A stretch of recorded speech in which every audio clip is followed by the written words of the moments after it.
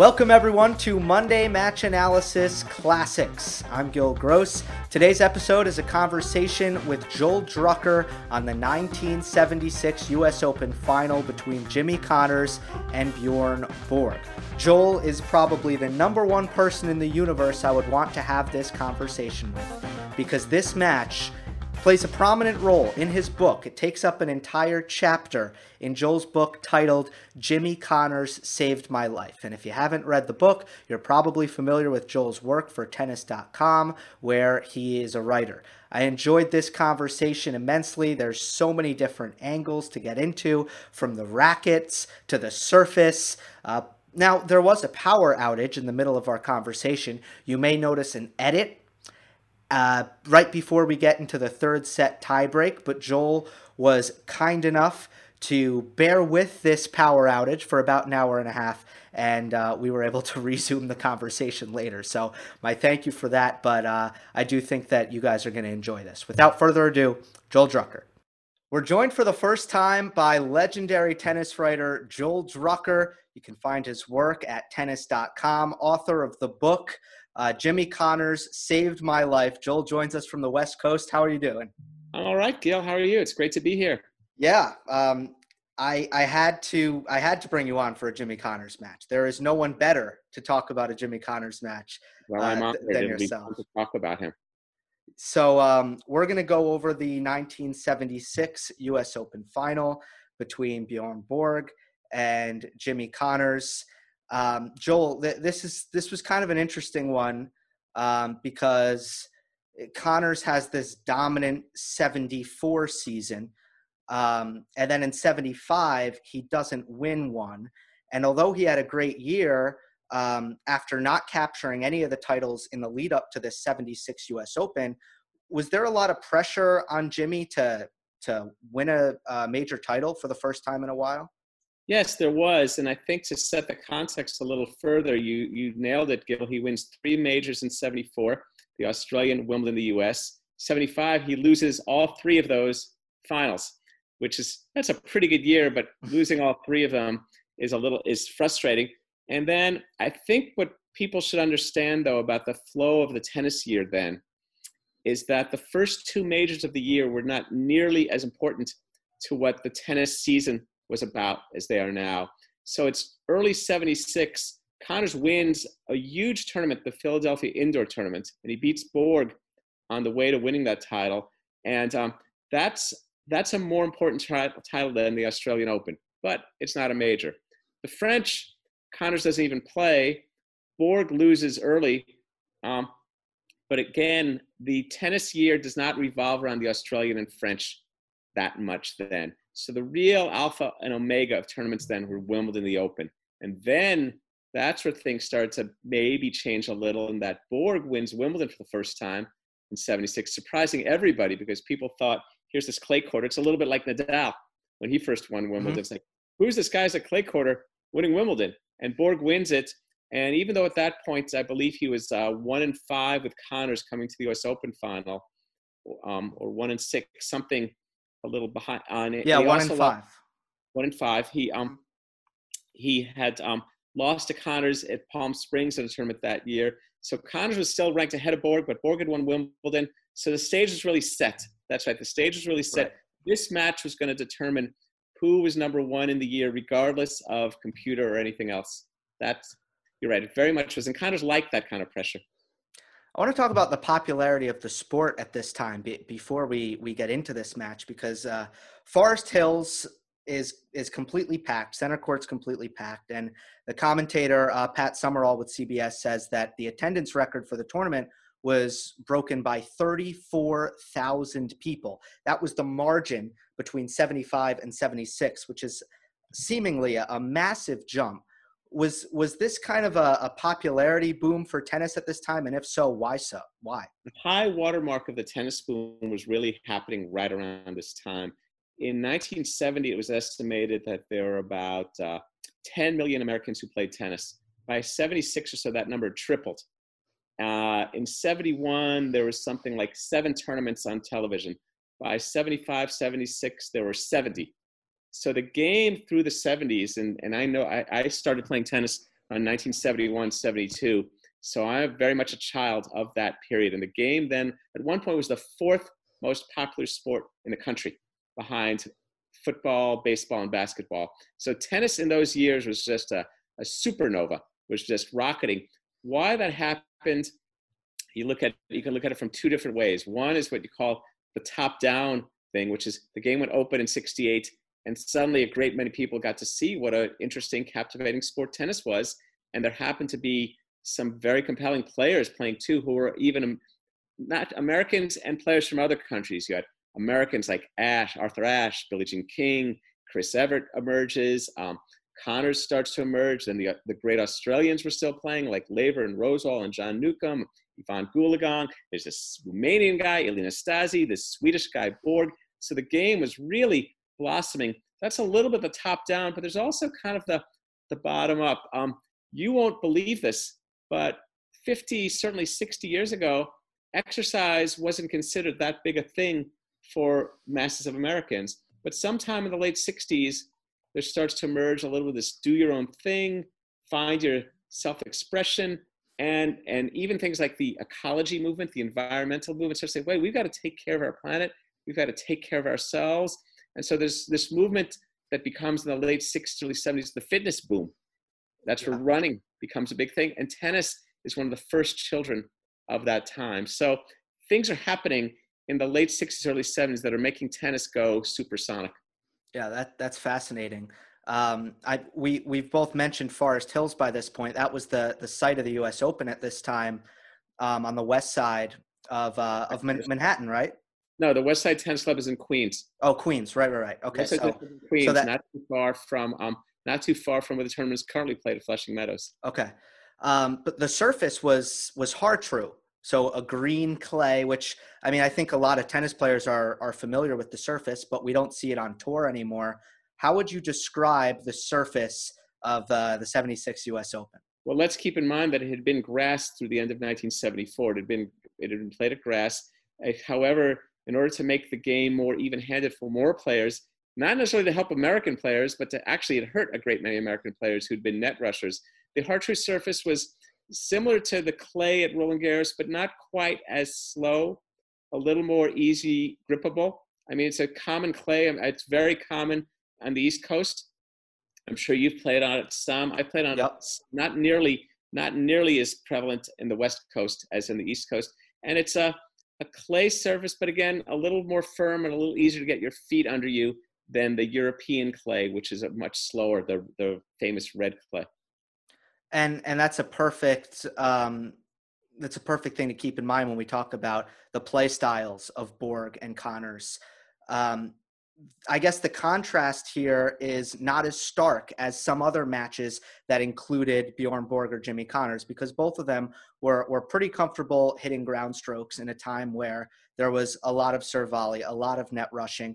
Would you say that they were kind of contrasting baseliners? Borg, more of a counter puncher, relied more on his consistency, whereas Connors was more of your modern aggressive baseliner. That's a very good characterization. It's interesting. These were the two best players in the world, and by far the two best baseliners. I mean, Connors was a good clay court player. I mean, he won the U.S. clay courts 4 times, including beating Borg in a final. He'd learned to play on clay. These guys were kind of changing the way the game was played. Just a few years earlier, the prevalent players were serve and volley players, and so they were each countering serve and volleys with their two-handed backhands. Connors with a fairly aggressive return on his service return to counter a net rusher. Connors was thought of as a counter puncher too, in contrast to a net rusher. Borg, more of a defensive player. You know, their matches usually revolved around Connors trying to control the forward part of the court in the semicircle inside the baseline, and Borg trying to control it from behind the court. So Borg, more of a defensive player, Connors seeking to initiate. And as you can tell from seeing the match, Connors is the one looking to kind of vector his way forward into the court and close off points. And Borg was pretty content to patrol the baseline incredibly fast. Bjorn Borg, maybe, I mean, at a certain stage, the fastest player in tennis and still one of the fastest ever. Yeah, so let's get into the first set. That dynamic was very, very clear in the first set because Connors was dictating play. And what it reminded me of, this first set, it reminded me of a boxing match where one fighter has a 10-inch reach advantage, because it seemed like Jimmy could hurt Bjorn from an area of the court where Bjorn just didn't have the power to beat Jimmy. So in other words, Connors was hitting these blistering flat backhands that really could do a lot of damage from the back of the court. Borg was really just hanging in, defending, using his great movement, but wasn't having tons of success in the first set. It was really Jimmy. If you're scoring at his boxing, you're seeing Connors is the one scoring all the points. However tennis works, the judge doesn't give you points for deep ground strokes. The judge only gives you points for winning the point.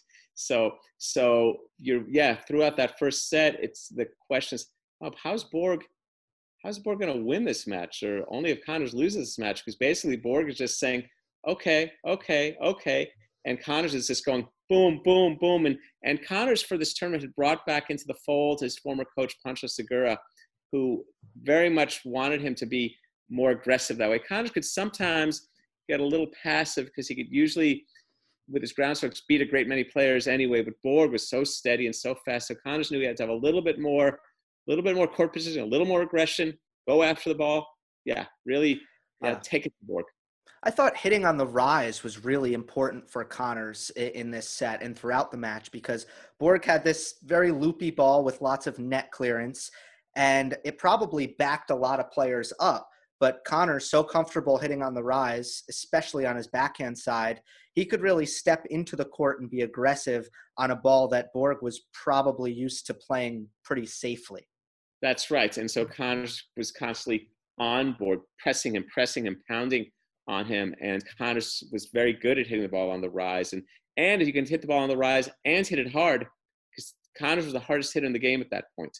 Mm-hmm. So if you can do both, you can really take away time from your opponent. And he did that quite well with Borg. And you could see that again and again in these rallies. And then Borg, if the ball was a little shorter than Borg wanted, Connors would get on it, and Connors was willing to come to net and stick his nose in there and make Borg try to pass him.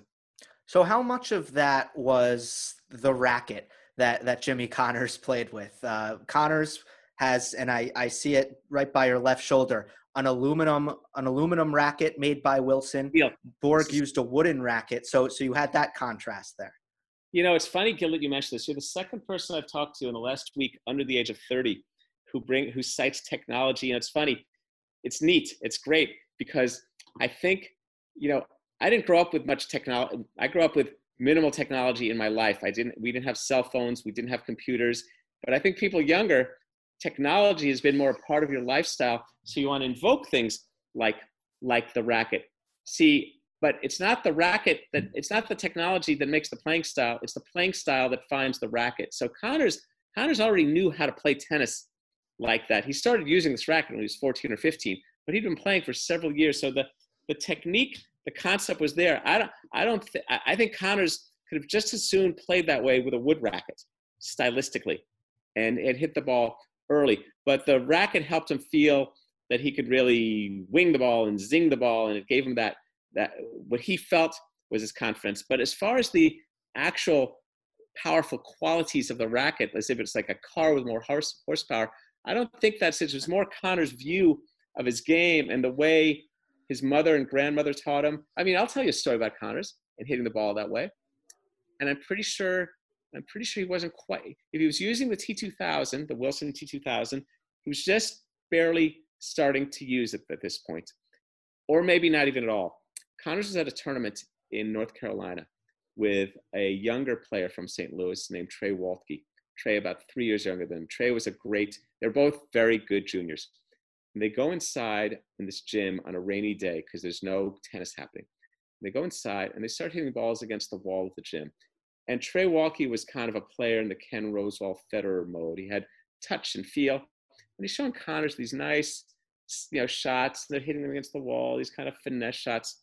Suddenly, from up in the stands of the gym, someone comes running down. And it's Connors' grandmother, Bertha, also known as Two Mom. And she grabs the racket out of Connors' hands and goes, "What are you doing? That's not how he hit the ball. This is how he hit the ball." And she hits the ball as hard as she can against the wall and short hops it, just takes a short hop shot, boom, boom. And she goes, that's what we do. She goes, any questions? I mean, so in a way, his gestalt towards how he went about playing was very much that way. I mean, he would have been doing that if he learns to play with a garbage can lid. You know, you take the ball, you go after it, you pound it. Well, Joel, at the end of the day, this was one of the earlier aluminum rackets. If the T2000 was this miracle potion, then everyone on tour would have been using it, but that wasn't really the case. Many did initially. They tried it. You know, I always think of the T2000. It was kind of like socialism. It was an interesting, innovative idea. A great many people experimented with it, and then it proved a failure. I think a lot of players, Billie Jean King won Wimbledon with it, Ann Jones, Clark Graber, a number of players were using it. They couldn't control it. Not a very good racket. I mean, it's funny. I use this racket. This is not the exact one, but I had this racket when I was about 13. You couldn't really flip the ball. The flatness, you couldn't really hit topspin to control the ball too much. So you needed some of the technique that Connors had. He would have lead tape on one side of it, just one part of it, not all around. And it made it a little heavier, and he had it strung quite tight. And he felt, you know, to him, it was like King Arthur and the sword. And he could just take that racket back and felt very confident. But again, as you've seen, his strokes are very flat. Going over the net a little higher than people think. TV doesn't do his strokes justice. They were still going several feet over the net, but a lot closer to the net, a lot more line drive-like than Borg's parabola. While we're there, how about the slice forehand? That's something that immediately stood out. Yeah, side spin on a lot. More side spin than slice. More coming, the racket coming across the ball. Yeah. That down the line one. And I've talked to Connor's opponents about that. More coming across the ball than the slice than an underspin. You know, we think it wasn't so much that, it was more coming like that. And what he would do, he would use that to redirect the rally. Because players knew one area to get in on Connors was to hit the ball low and short with not much pace to his forehand. You could see from his stroke, it was hard for him to lift the ball and get as much power on that. And sometimes on approach shots, he would hit into the net. He didn't really lift it, particularly on these surfaces like grass or clay where the ball didn't bounce up much. So that would happen. And so what he would do, say, well, look, I'm tired of you slicing your backhand low to my forehand. I'm going to make you hit a forehand now. They would hit that side spin forehand, and it was still kind of deep, and it was still kind of low. And then his opponents, they would have the conundrum of, well, now what do I do? I've got my forehand. I got to hit it. If I hit a cross court, which is the natural shot, it goes right back to his backhand. But on the other hand, if I hit it down the line, unless I hit it deep, I'm hitting kind of short. And Connors was pretty comfortable against, as you saw, versus Borg against high forehand. So it was kind of a tactical play on Connors' way to redirect the flow of the rally. I also noticed he could use it to chip and charge, which most players really only had on the backhand, but Connors could do it on both sides. Well, you mean like a side spin forehand approach in the middle of the rally, right? In the middle of as his approach shot. Right. That's a come in on the return. Yeah. Yeah. That shot goes back to that was a little bit of a shot. That was a shot used in the 40s. Jack Kramer, the right-hander, had that shot too, where you would kind of side spin the forehand into the backhand corner and then dare the person to come up with a good backhand passing shot. In Connor's case, being a lefty, he would hit it down the line or even sometimes cross court. Yeah, it's a little strange, isn't it? Like you're seeing him, he's kind of hitting it with side spin and it's going cross court, but it's low. Yeah, it was kind of an intriguing shot. Yeah. Yeah, very different. I don't think it exists anymore, really, from anyone on the tour. No. Let's go. Yeah, go on.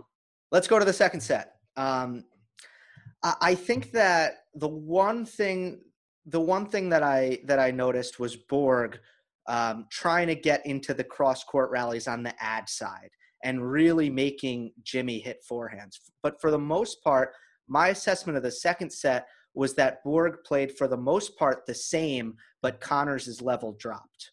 I couldn't agree with you more. That's exactly right. I think, Connors' confidence started in kind of a fever pitch.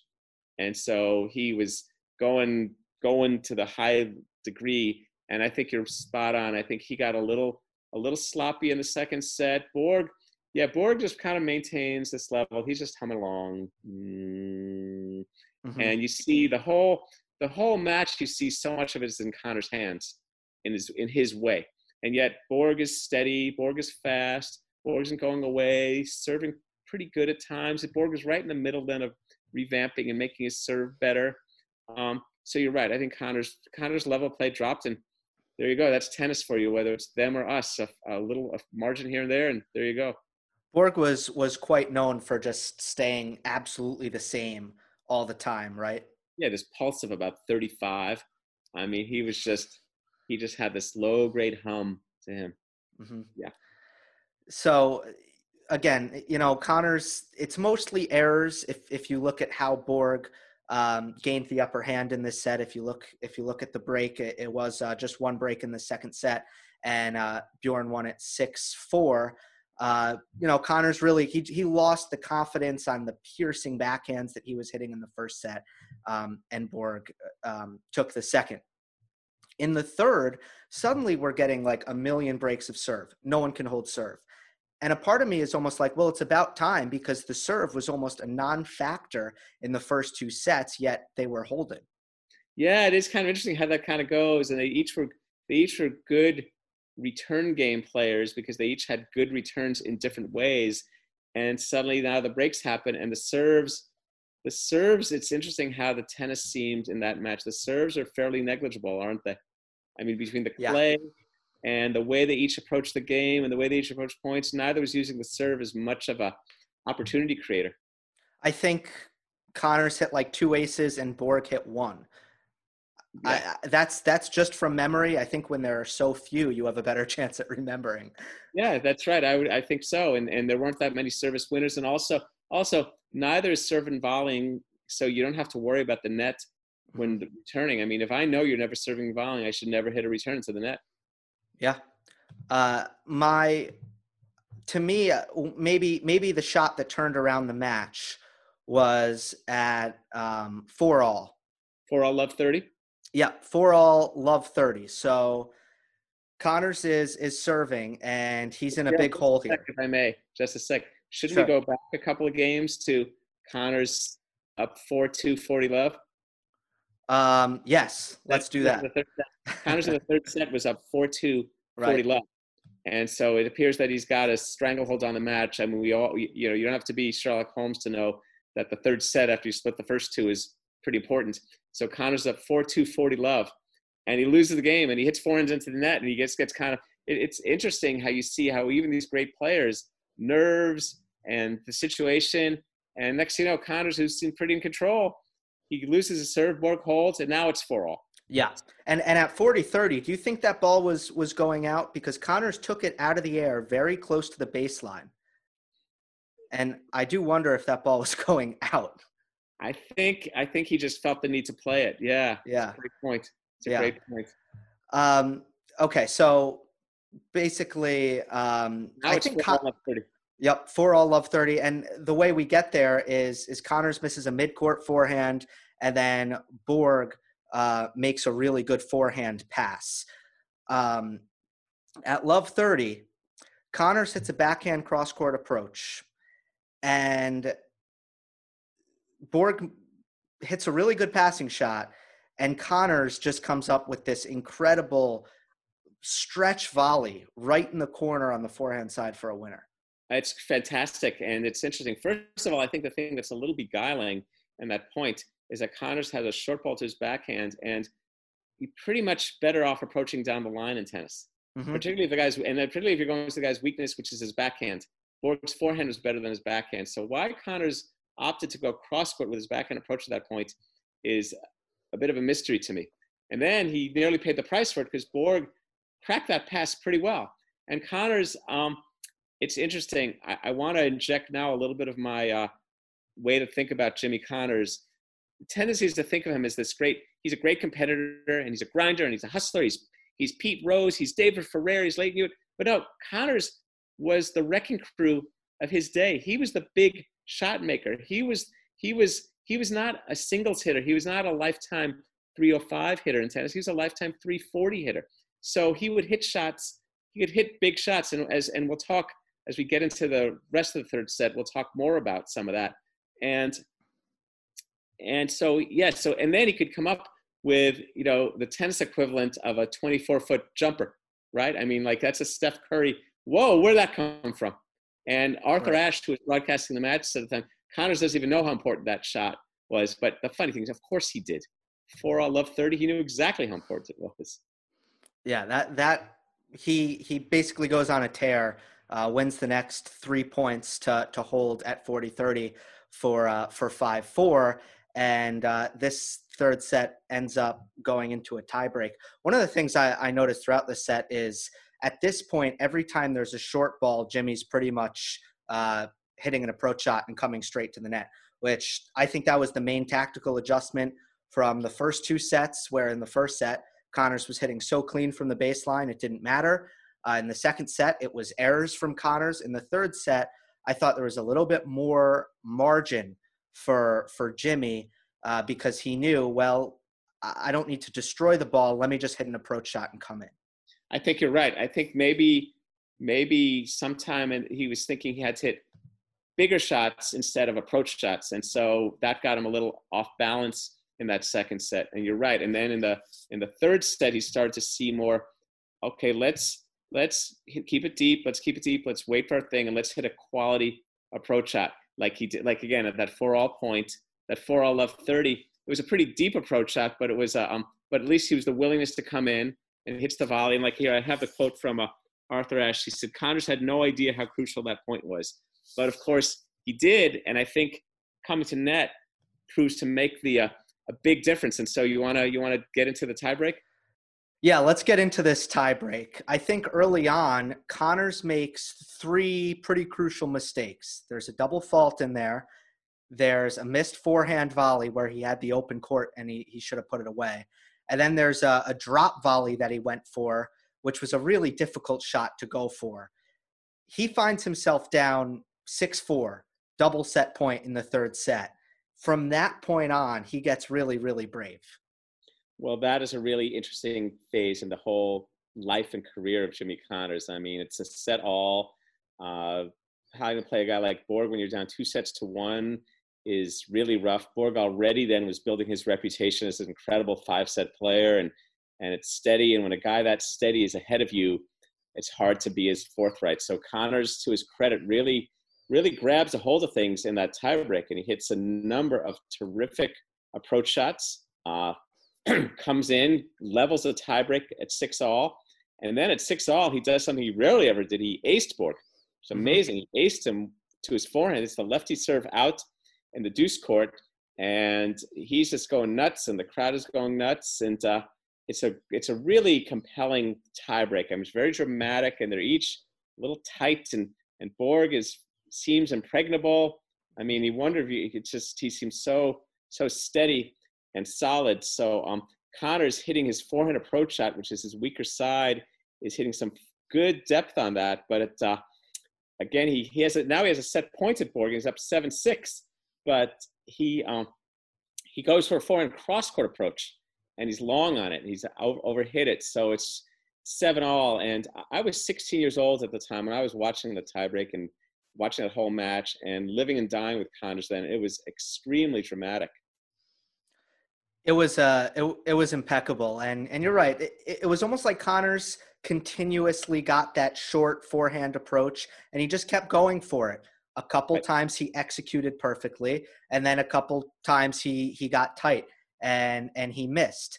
It all culminates at 9-all, which Joel, you watched Jimmy throughout his entire career. I have to think that this is one of the most memorable points there is.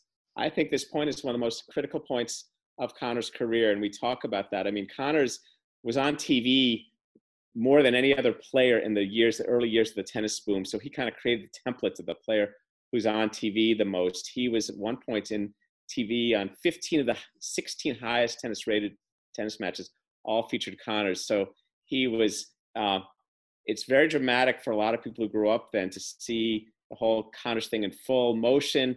And we talk a lot about the great points he played in 1991 versus Paul Harris at the US Open, where Connors is hitting 4 lobs and wins the point. And But that was later in Connors' career. By then, Connors was 39 years old, and his resume was kind of cooked. It's like, well, Michael Jordan, if he doesn't make that shot against Russell in the 98 NBA Finals, he still won 5 titles. It's still pretty good for Michael Jordan. So it's more earlier in the career. And at this stage of Connor's career, his resume is a lot more at stake. There's a lot more at stake from. So they get this 9-all point, and they have this rally. You want to talk, Gil, about then what Connors comes to net, and then so what happens with Borg? Well, Borg throws up. It's a lob, but it's not a very like high defensive lob.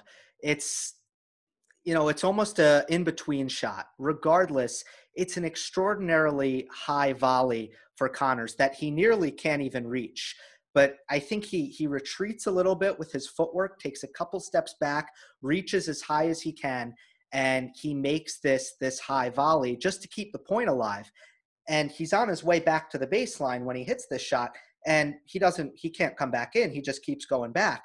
So suddenly you had Connors at the net after that forehand approach. Now we're back to a baseline rally.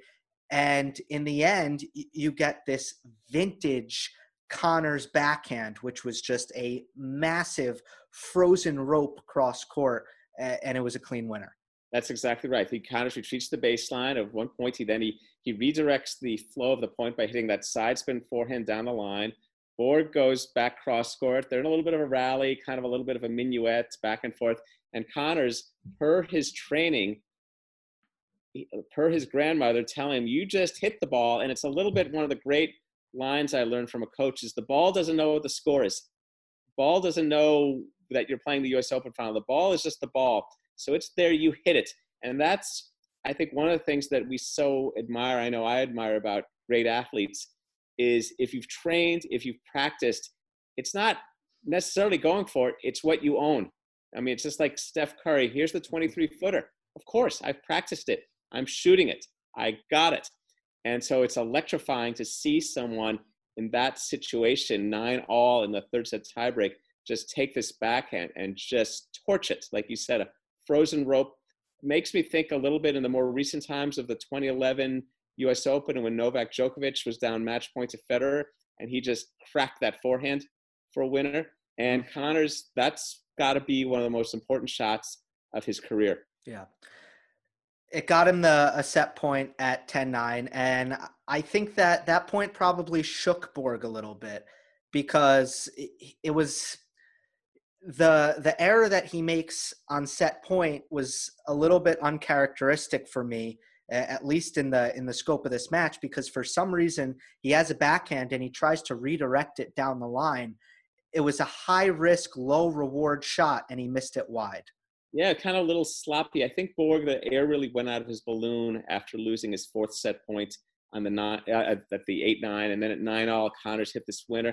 And I think Borg was still at that stage feeling intimidated by Connors, that Connors could kind of press him. And then Borg, the energy flow, you could see Borg was just kind of down, and the shot, he wasn't trying it. It wasn't that big a backhand down the line. He just kind of rolled it, and it was kind of late and kind of listless, kind of sloppy, kind of like, I mean, I can't speak for you, but kind of, I know that shot. I'm a recreational player. It looked kind of like a sloppy move, like, wait, you're a pro? What happened? And he just, and then that pretty much sealed the deal in some ways on that match.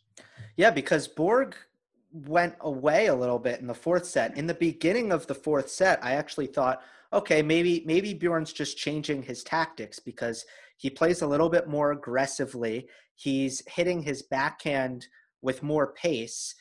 That doesn't work very well against Connors. I think he liked the pace. But in reality, I don't think it was a change of tactics in an attempt to win the match. I think it was a change of tactics in an attempt to get the match over with. I think so too. It sort of seemed that way. It seemed like Borg was just, all right, here's Jimmy. He's up 2-1. I don't know. It's just kind of not my day. And Borg then gets down in the fourth, though he hangs on a little longer than the Connors fan in me wanted to see it. I remember that at the time, and I remember when I've since watched that match. It's like Borg, he fought off a few match points. Yeah, it got tense there with Connors trying to serve it out at 5-4. Borg hit a blistering backhand passing shot on match point, which Right. if Borg got the break, you never know. We could be talking about that shot. Right. I know. That's what's so amazing about tennis. So it's very tight. And finally, though, Connors again approaching, hitting a that side spin kind of forehand, in this case cross court, Mm-hmm. and coming in on it, and Borg kind of capitulated. He just kind of Yeah. Yeah, so he has a backhand pass, and I think Borg was probably one of the better players at executing that low backhand pass cross court, right? very much so. He had the whipping, dipping cross court backhand. Right. Yeah, This one just hits the tape. It's close, it's close. right? I guess I went over the 84, or you know what? I think I'm thinking the 1980 Wimbledon final. I think the cross court Oh, the one where he pass. passes McEnroe. See, he whipped that one. Yeah, right. It was that shot, but he didn't make it. Well, I think the Connors approach on this one was a little deeper than the McEnroe first volley in 80. And I think the 1976 U.S. Open, the clay seemed to kind of mesmerize each player sometimes and get them a little slower. I think the 1980 Wimbledon final on the slick grass, I think the neat thing about Borg or any player on the grass, particularly then, was you see that shot, you got to hit it because you don't know if you're going to get a good bounce. You don't know if it's going to be that short again. And there was a certain type of high energy committed quality to the way guys play at Wimbledon on grass. There's a little different like that. There are times in watching that match at Forest Hills on the clay, for each of them it's kind of like mesmerized. They get a little slow and kind of, it's almost like the clay becomes the third player on the court, kind of pulling them down. And you see sometimes Connors sometimes hit some of these forehands off his back foot, kind of high, Borg, kind of quasi moonball-y. So there's the triumph for Connors. What did that win mean in the long run? How do you remember that win? Was it about just the accomplishment in itself, winning the U.S. Open? Was it about the Borg rivalry? How do you look back on that win? Well, it's interesting with Connors, and maybe this is true for a lot of players, but I think when I think of Connors' career, it's the win in itself, which is always good, and then there's kind of where it fits into the tail. And this is a redemptive win for Connors. This is him proving, look, I had that great year in 74. I lost 3 finals in 75. Baby, I'm back. Don't count me out ever. And this guy from Sweden, yeah, he won Wimbledon, but it's the U.S. Open. And what's important, and the U.S. Open was quite significant then as sort of the showdown meaning tournament of the year. Wimbledon was very important too, but there was also a sense, well, Wimbledon's on grass and the bounces are kind of erratic. And the U.S. Open was coming up as a significant tournament. There were a lot of American players, the time of the year. So I think, and also Connors, he'd beaten Borg on clay the year before in the semis, but he beat Borg again on clay. And it kind of reminded him, hey, I'm number one. It kind of reminded the world that Jimmy Connors was number one in the world. That proved emphatically he was 3-0 versus Borg that year. Borg hadn't quite ascended to grand super status. He pretty much close there, but not quite. And Connors said, I'm still the guy. And so that meant a lot for Connors. 2 years later, we get a rematch. It's Borg and Connors again in the 88. 78. In the 78 U.S. Open final. And this one, Connors wins again, even more decisively. But it's interesting, if you look at Bjorn Borg's career, it's almost insane to me how you win that many French Opens, that many Wimbledons, but he never wins a U.S. Open. It is amazing. And also, of course, when you go to 78, and this is the thing with Connors, he has, as you see, has these every other year slams, 74, 76, 78, and then later in 82. But a lot happens in the Connors-Borg rivalry between that's 76 U.S. Open and 78. Borg earned several wins over Connors, including a significant win at the Pepsi Grand Slam, this 4-man tournament, which seemed like an exhibition, but it really wasn't. And Borg beat Connors on clay there in January 77. And that set the tone for Borg, then beating Connors in the 77 Wimbledon final, 6-4 in the fifth, and then drubbing him in the 78 Wimbledon final. And by this stage, by the summer of 78, Borg, it is there. He has won Wimbledon now 3 straight times. He's won the French 3 times. So, and in 78, he did the French Wimbledon double for the first time. So Borg has got it going, and he appears by this time to have displaced Connors as the man. And so Connors has a lot, even more of redemptive quality to him at that 78 Open. At the 78 Wimbledon is when he loses. He gets killed by Borg at Wimbledon. He makes the famous comment, I'm going to follow that guy to the ends of the earth. and he kind of showed, I'm going to chase that Borg. But that 78 Open, you got McEnroe, who's 19 and had already been to the semis of Wimbledon. He's starting to make his move forward as the next great American. There'd been a very in-depth article about Connors in Sports Illustrated just before the 78 US Open called Raised by Women to Conquer Men. And it kind of explored the whole psychology of Connors and his mother as the coach and his family. And also pointed out that Connors had lost 6 of the last 7 Slam finals he'd played. I believe that was the total at that point. And so it was Connors meant to be kind of a runner-up. So the 78 US Open was a whole very important for him. And so him to beat Borg and earn that kind of win, very, very powerful. And after the 78 Open, is that when Connors said, I don't know if you love me, but yes, I love you? That's when Connors, the other thing with Connors in the US Open, 1976, the crowd wasn't entirely for Connors. Connors was still kind of the punk. 1977, it was even worse. In the semis, he was playing a match versus an Italian, Corrado Berezzuti.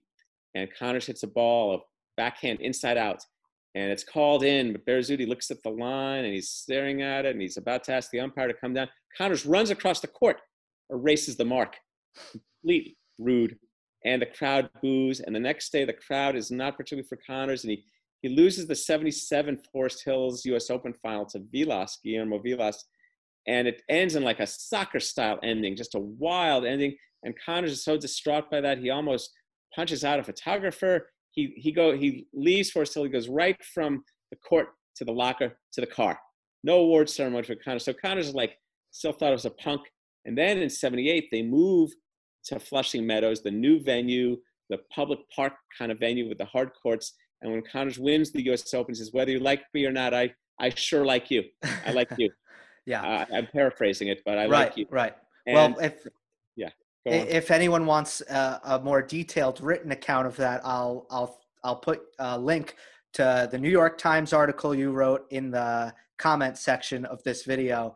I think it's titled "Jimmy Connors at the U.S. Open: First Hate, Then Love." That's right, and then I write about it here. I made this is my book about Connors, but that's right. And then from 78 on, he had them in his pocket. They never rooted against him. And also he was the old guy by then because here comes McEnroe. McEnroe's the next one. So 78, that changes Connors in the US Open. The big difference, if you're looking at, and this sticks out like a sore thumb, if you're looking at Borg's career and Connors' career, is that Borg calls it quits at 26 years old and Connors calls it quits at 39. More, almost 40. Now, also, it's funny that you mentioned sore thumb because to go back to the 78 final, Borg had a blister on his thumb that year that kept him from playing. I meant to do that. Oh, you did? Thank you. No, I'm joking. I'm joking.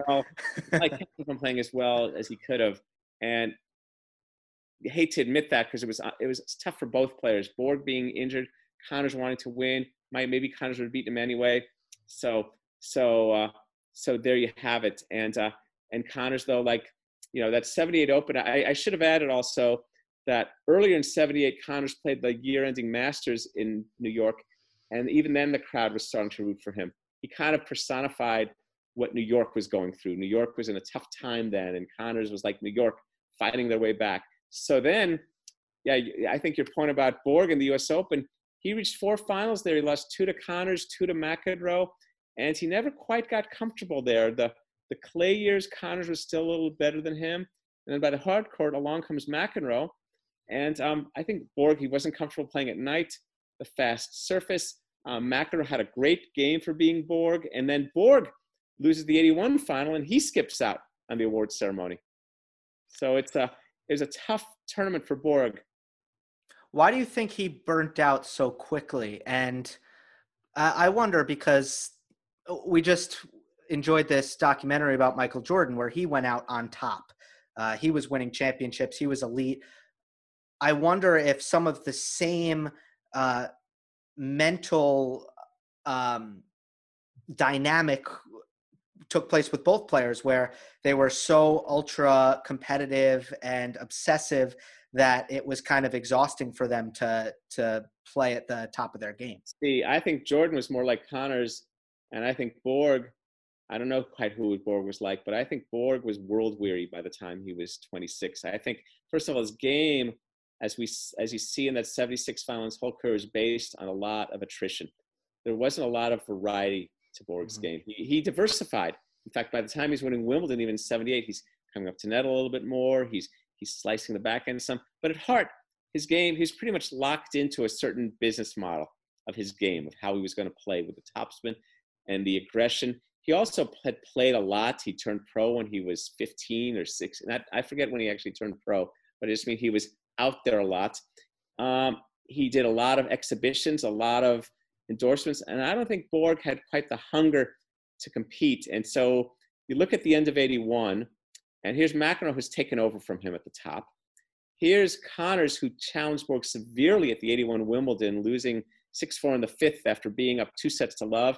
And so Borg's saying, oh, Connors isn't going away, even though Borg had pretty much solved him by then. Then there's this guy, Lendl, who had beaten Borg. And I think Borg just got tired of the whole tennis thing. I don't think he had the ravenous appetite for competition that people like Michael Jordan and Jimmy Connors had. Whereas I think Connors' game had a lot more diversity to it. He had a lot more engagement in competition. I think he relished the chance to keep proving it and competing and playing. And I think Borg, it was all a little too much. He put in so much work to be that good, and now he was number 2. And there was still some of that vibe about, oh, go out on top. See, I think, and even Michael Jordan admitted in the documentary, Michael Jordan wanted to play more. And as you recall, he did come back and play more. He came back and played for Washington. So I think that going out on top is a storybook notion, but I think all the athletes I've come to know, it's like, I'm going to go out drooling. I'm going to go out to the last drop and play as much as I can. And if I'm not doing as well, if I'm hurting the team will let me know. In tennis, the marketplace will let me know. I'll be losing matches and going down in the ranks. But I just think Borg, I don't think he had I think he was just weary of the whole tennis thing. We've covered 1,000 angles, and this has been so much fun to go over this match and the broader context. So I thank you for coming on, and we'll certainly do it again. Great stuff, Gil. Really enjoyed talking with you. Thank you.